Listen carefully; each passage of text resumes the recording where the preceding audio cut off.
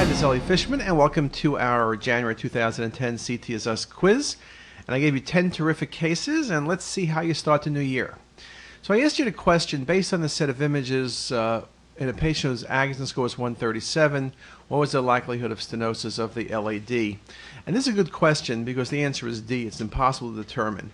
And whether the score was 20 or 500, Agassiz score tells you the risk of an event. It's one of those predictors, and it's used in terms of being able to treat patients with statins, for example, but it doesn't really tell you the presence of stenosis or not. We know you can have a normal score, a 0 score, and have stenosis. We know you can have a score of 2,000 and not have critical stenosis. So again, D is the best answer. Good question. Then I said, based on the images shown below, the patient has a critical stenosis of the LAD. And you notice I gave you two images with MIP, and I rotated the images around so that on one image you can see that the patient's calcified plaque is eccentric, not causing critical stenosis. And on the image, the second image, it looks like it's causing critical stenosis. So the answer is there is no stenosis present. It's simply the technique of MIP. And it's one of the pitfalls I spoke about in another case. Okay, next case. What's the best diagnosis here? And this is a great case. Very large cystic tumors in the retroperitoneum. Left kidney is displaced. I guess the key finding here is the absence of the right kidney. Could this be lymphoma? Theoretically, yes. Could this be germ cell tumor? Yes. It's sort of too much for TB, though TB can give low density nodes. But I think the key thing here is the absence of the right kidney. The patient had a renal cell carcinoma, and this was metastatic renal cell carcinoma. So very, very nice example. Then I asked you, what about this case? The best diagnosis for the following case. What is it? And what I'm showing you here is this tumor on the right side of the heart near the right atrium.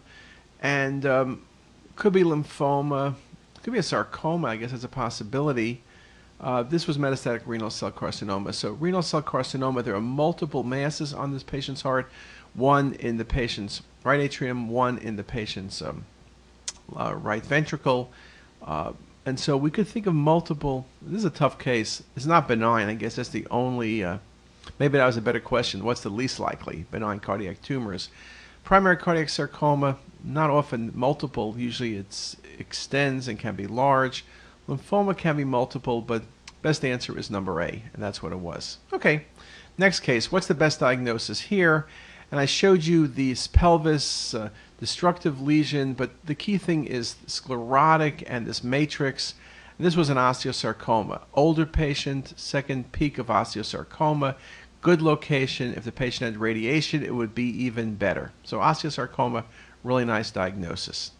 Then I asked you what's the best diagnosis here in a 55-year-old male. Gave you 4 choices. Key thing, neovascularity, irregular vessels, hypervascular. It doesn't look like hemangioma, not the pattern of hepatic adenoma, surely not lymphoma, and this is an easy one, hepatoma. Okay, good. Number 7, what's the best case diagnosis here? Right lower quadrant pain. Very nice example, thickened small bowel, fibrofatty proliferation of the mesentery, prominent vessels to the small bowel, wonderful case of Crohn's disease with prominence of the vessels. It means it's active disease, prominent vasa recta. Very nice study. Okay, number 8. Best diagnosis in this case is sort of simple. Hypervascular mass of the pancreas. That's always going to be an islet cell tumor. Lots of collaterals because if you looked at other images, this tumor grew into the portal vein and occluded the splenic vein. So just a very nice example, classic case. Next one, nice case. Look at that air in the bladder wall. Wow. Emphysematous cystitis. I ain't even discussing this case. I only even gave you 3 differential choices. I couldn't think of a 4th. I guess artifact might be a 4th, but emphysematous cystitis. And the last case, cystic lesion, tail of pancreas, septation. You know it's benign in your heart. There's no nodularity, no enhancement. Hamoudi tumors are cystic and solid. IPMN is just really too large. Cystadenoma is the best diagnosis, and cystadenoma indeed is what it was. And with that, have a great day. Bye.